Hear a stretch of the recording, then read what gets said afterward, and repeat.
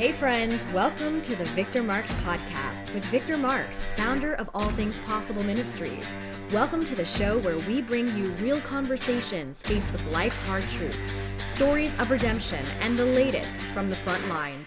Whether you're on the road, getting your day started, or finally settling in, we've got an exciting new episode planned for you. So let's dive into today's show.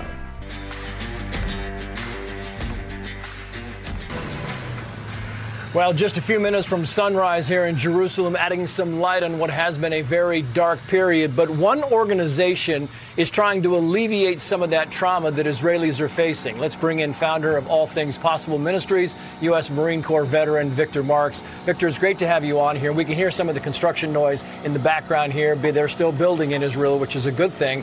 What is needed the most right now?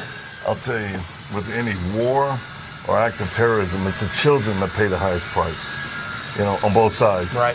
And helping to alleviate the trauma children are experiencing is what's needed most right now and this whole place is completely traumatized.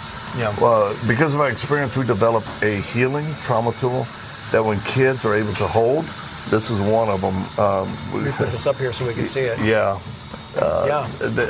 They would hold this. It has music, right? Okay. That lowers the anxiety in them, and then prayers in their language with the music, and it has worked all over the world. So that's what we're bringing in here right now, and we're doing distributions. Yeah, I mean, you're supporting people now. It turns out to be you worked with kids a lot, but the mission has become bigger. Oh yeah, because of our teams, many of us have background in the military and the special operations community.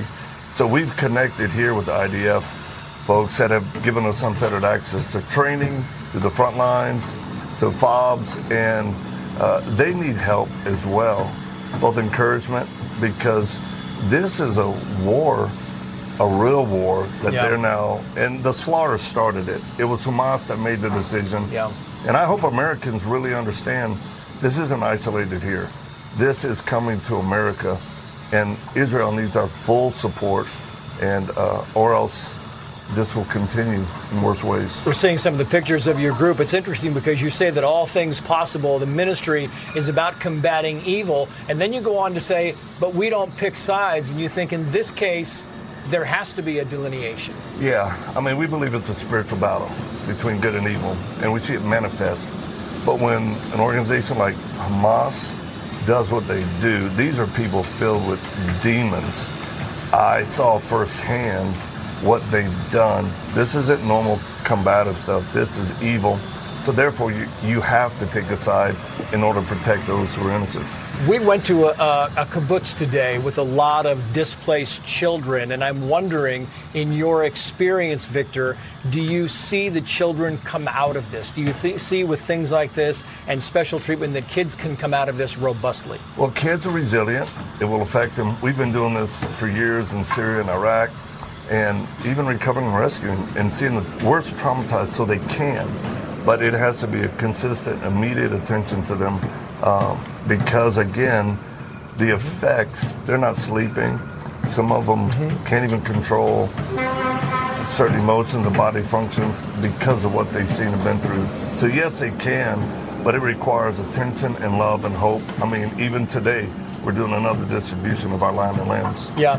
What about your distributing supplies and so forth? Yeah. Will that continue? It will. Even during a ground war? Oh, yeah. Because we believe specific resources needed for families. Like, we were in Sderot. We went there. It was a hard-hit town. There's a family still living there. They came out.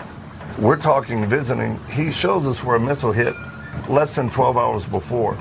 And they were there through the entire deal. They don't want to leave. So we were able to give them first hope. Yeah. My wife hugged the wife. The wife said, "Can I please get a hug?" It's powerful. And then we're able to give them financial need because he's like, "I can't work." So it's little things directed exactly at the person's need that makes a difference. Victor, best of luck to you. You're doing yeoman's work, Trace. you and your group. Thank you so much for that. Bet. Thanks for joining us for today's episode. We'd love to stay connected with you and invite you to the conversation beyond this podcast.